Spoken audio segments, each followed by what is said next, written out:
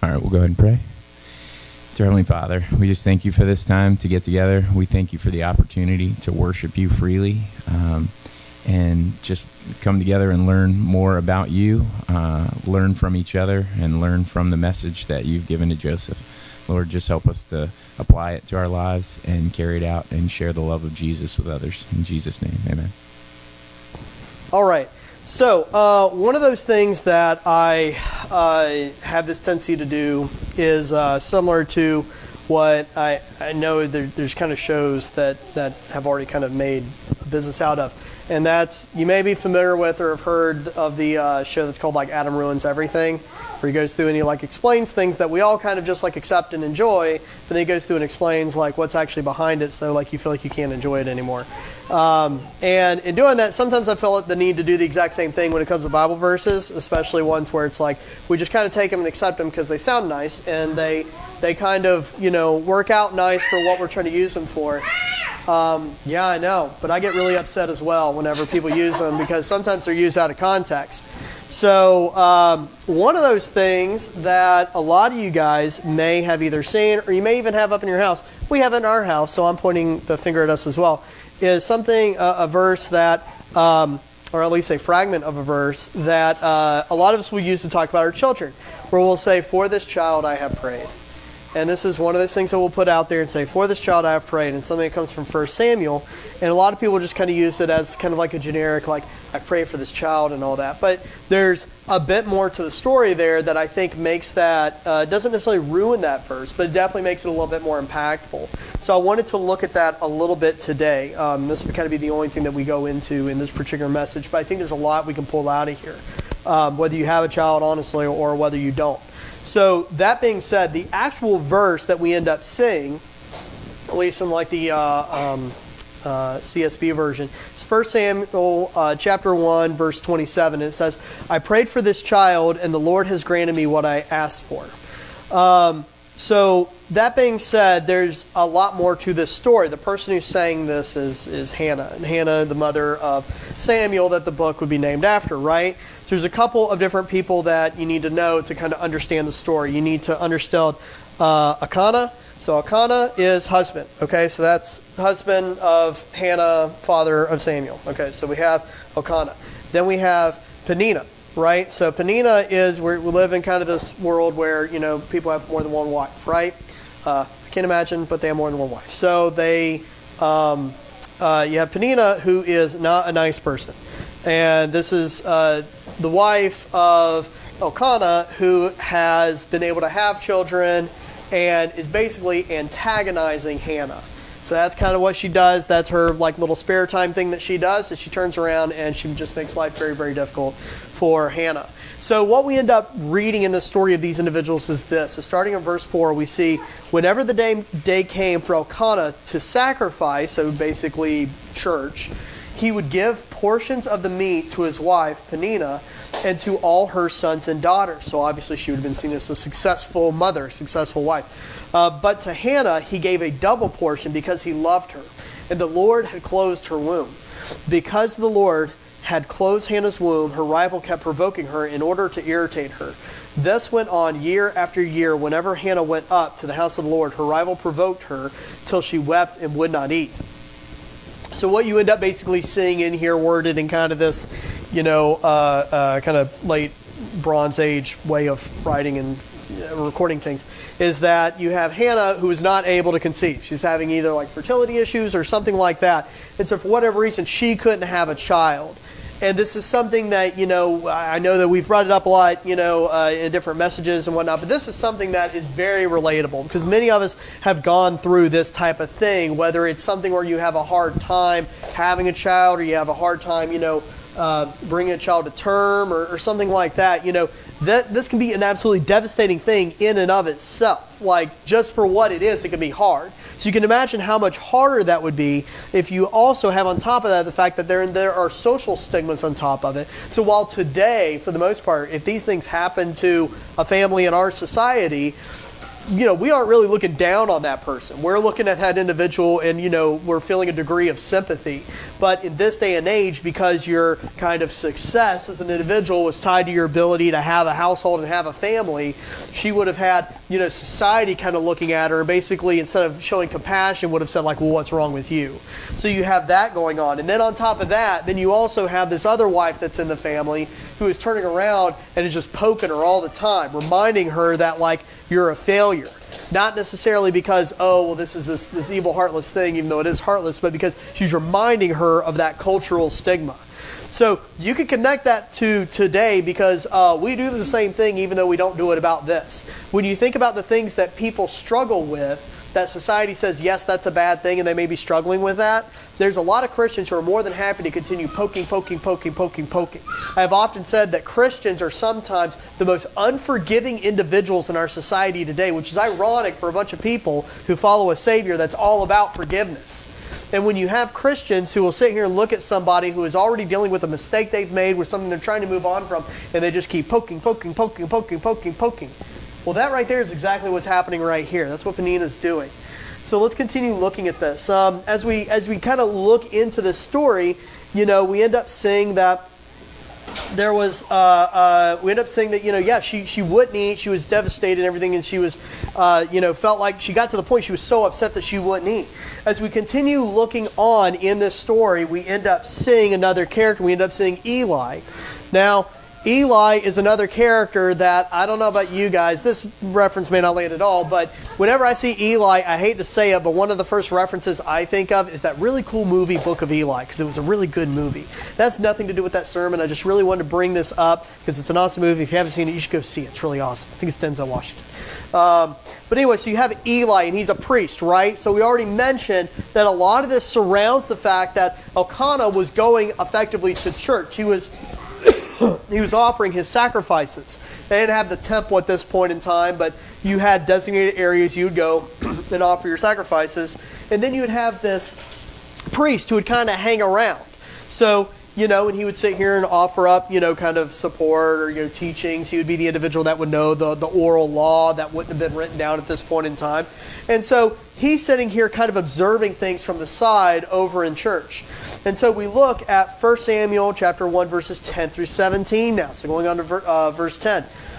In her deep anguish, Hannah prayed to the Lord, weeping bitterly, and she made a vow, saying, Lord Almighty, if you will only look on your servant's misery and remember me, and not forget your servant, but give her a son, then I will give him to the Lord for all the days of his life, and no razor will ever be used on his head. It's kind of a ceremonial thing to show like devotion to God. Verse 12, as she kept on praying to the Lord, Eli observed her mouth. Hannah was praying in her heart, and her lips were moving, but her voice was not heard. Eli thought she was drunk and said to her, how long are you going to stay drunk? Put away your wine. So this is now Hannah talking. Not so, my Lord, Hannah replied. I am a woman who is deeply troubled. I have not been drinking wine or beer. I was pouring out my soul to the Lord. Do not take your servant for a wicked woman. I have been praying here out of great anguish and grief. Eli answered, go in peace, and may the God of Israel grant you what you have asked for him. So there's something in here that Hannah ends up doing. And we end up knowing that obviously Samuel ends up being born. And that's that she did seek refuge in the Lord, and that there was a role that the priest ended up playing in this whole thing. And the only reason why I bring that up is because, sometimes in our grief, we get so consumed in what we're dealing with, and we get so consumed in kind of the difficulties of our own life, that it can be hard to kind of see outside of just kind of experiencing your own situation. It's important in those moments to understand that there is value in reaching out, that God does hear your prayers, but not only that, that there is actually a role for individuals that are, religious mentors, pastors, teachers, things, Bible study leaders, Bible study groups. There's a value in those individuals surrounding you and reminding you of the fact that God is there. It's not that God isn't there if those individuals don't talk to you, but sometimes it helps to just have that other person speaking truth into your life and letting you know that you're not going through this alone, that God is there with you, and that God does hear you, and that He does want blessings for you. He wants peace in your heart. And so that's exactly what we end up seeing Eli do here. So as we kind of know, because there is not just a 1 Samuel, but a 2 Samuel, we know that a son was born.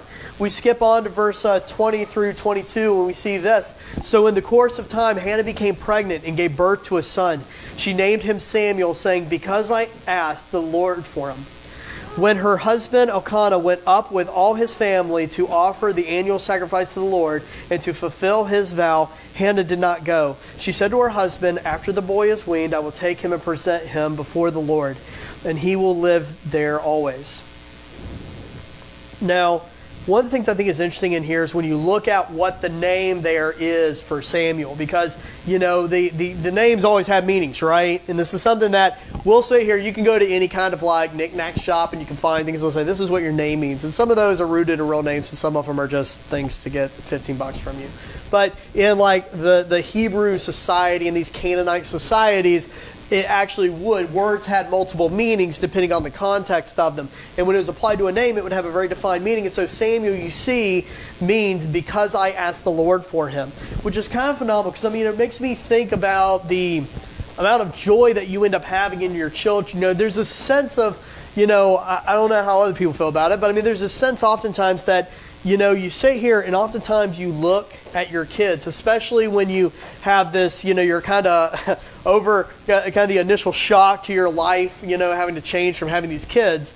And they can just seem to kind of make things better. It can just seem to put a lot of things into perspective, other things are going on in your life. There's one thing that I did for Phoebe when she was first born. And one of the things I did is I actually created like a little email account for her, and every now and then I'll send emails to this email account.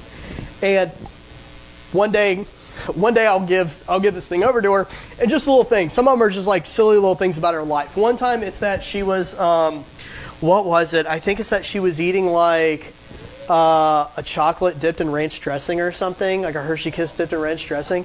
And I sent her an email and just said, I just want to let you know, in case you ever tell me that there's something that your mother makes that you don't want to eat, that today you're eating a chocolate kiss dipped in ranch dressing, and I'll let you decide how much you know about what you like to eat. Because I feel like that's something that will come up later. But, you know, sometimes it's things that are like going on in the world, you know, kind of surrounding her and everything that impacts her growing up. So there was one email that I sent to her that I wanted to share, and it was something when she was, at this point in time, would have been, you know, maybe 3/4 of a year old, because it would have been in June, and she was born in August, so this is in 2020. But it says this: there's so many things going wrong in the world right now. There's a pandemic called COVID-19 that has billions of people around the world scared. There are riots in major cities around America. And even at my own job, I'm pulled away from home working until the darkest hours. Despite all of that, when I come home and see you sleeping peacefully, everything seems all right. You are an example of God's good blessings in our life, and your mother and I love you deeply. And the reason why I put that together and wanted to share that with her is because it's important for kids to know that they are blessings. You know, there's no shortage of things that kids do that drive us absolutely insane. God only knows how I would be reacting right now if I could still hear these phones going off. But, you know, kids, they can drive us crazy. I can tell you, especially, you know, as Phoebe is now in her 3rd year of life, they hit that, what they call three-nager, you know, where they kind of get their little attitude and everything. And she definitely hits it, you know, and has her little moments. But despite all of that, I can't help but think about all the times, you know, kind of prior to us having kids that I was like, man, I wish that we had a little child right now. And God gave us that blessing. And so it's important for us to understand that these kids are blessings, because it can be so easy to get wrapped up in all the other aspects of life and all the other things that surround them. It can be so easy to get stressed out about all the things that we got to do for them. My God, they need to eat something for breakfast and they don't want anything that's in the cupboard, and they don't want to put their clothes on, but they need to be at school right now. Like, these are all things that can be so frustrating. So it's important in those moments to understand that God gave us these blessings. And because of that, we owe it to God to do something and be good stewards of these blessings, to try to offer these blessings as something back to Him. You can see this in the life of Samuel, and you can see how Samuel was brought back and how Hannah did not forget the fact that Samuel was, in fact, a blessing. We continue on in verse 24, and we see this. After he was weaned, she took the boy with her, young as he was, along with a 3-year-old bull, an ephod, which is like a tithe, of flour, and a skin of wine, and brought him to the house of the Lord at Shiloh. When the bull had been sacrificed, they brought the boy to Eli, and she said to him, "Pardon me, my Lord, as surely as you live, I am the woman who stood here beside you praying to the Lord." Quick little side note right here.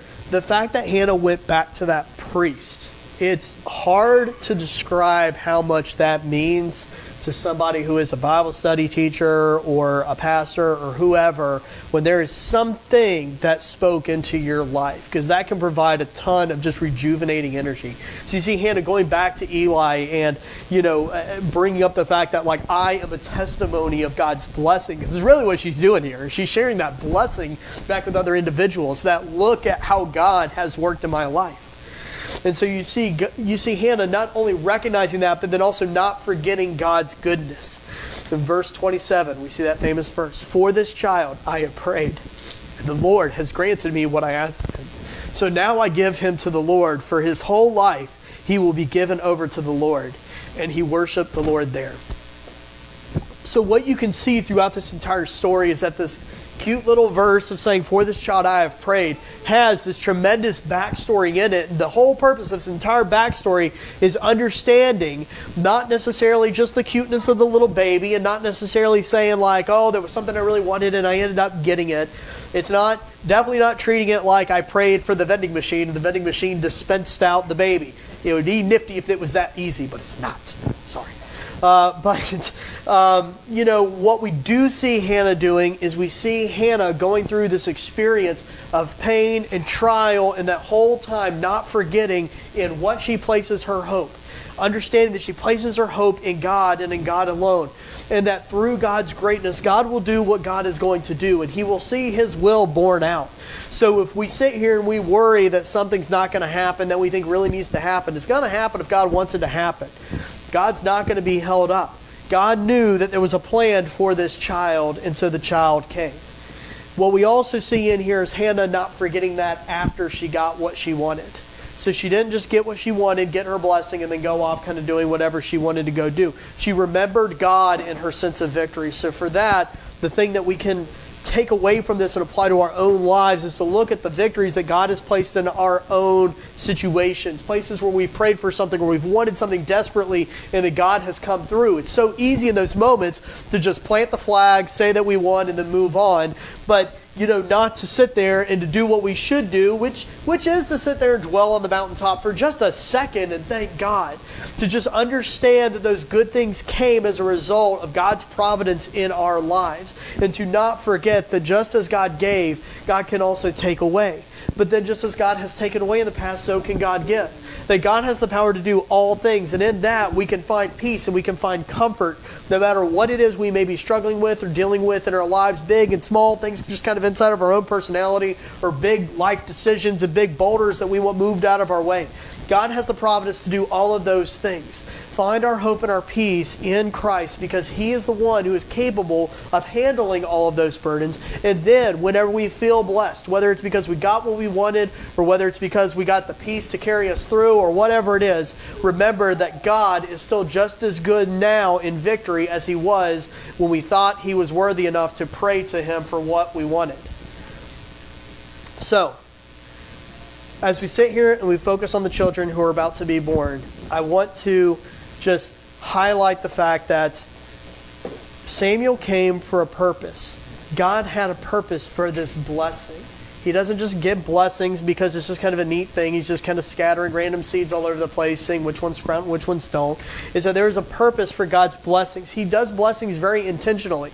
You can look across the entire life of Christ, and there's meaning in each and every single little blessing that we see Him bestow on other individuals that He doesn't have to do, but He does them anyway.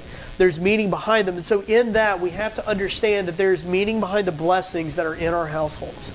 There's a meaning behind our blessings that are our children. And so as we sit here and we look at these individuals that are our blessings in our household, we as parents and as friends, as church members, as aunts and uncles and all that, we have to be willing to look at these blessings and then challenge ourselves to say, what are we doing to show our thankfulness at the blessing that God has given us? Are we raising this blessing up in the right way? Are we nurturing them? And are we teaching them the right things so that they can be prepared to, they themselves, be their own blessings on their own 2 feet to the rest of the world? That is the challenge that we all have, and it's the one thing that we can take away. So as we continue to celebrate and we continue to sit here and go through, albeit not at the same level of involvement as you guys will be involved in this whole process, but as we continue to go through, and support the different, mothers and fathers and families in our congregation, our church family, we have to be willing to look and say, what is it that I can do to show my thankfulness to God, to be a part of nurturing up this blessing so that God knows that I'm not just simply treating him like the vending machine and then moving on after I get what I want, but that I understand that he truly has dominion and that I am so thankful because I asked and the Lord provided. That's the thing that we have to do when we look at any of our children in our own lives or those that are all around us that we can influence. Let's pray. God, we thank you for the blessings that are in our lives, for all the children that we have that surround us, children of our friends, of our neighbors, children in our own lives, nieces, nephews, grandchildren. All these individuals in God, we thank you for these individuals and recognize them as blessings. We pray that you would help us to have the discernment and the wisdom to know how we should raise them up, the decisions that we should make, ways that we can help to strengthen for the world that is going to surround them. Father God, we thank you for everything that you've provided us in terms of the support network around our children, and just pray that you would continue to surround them with individuals that can teach them your word and your truth as they continue on in life's journey. In your son's precious holy name we pray. Amen.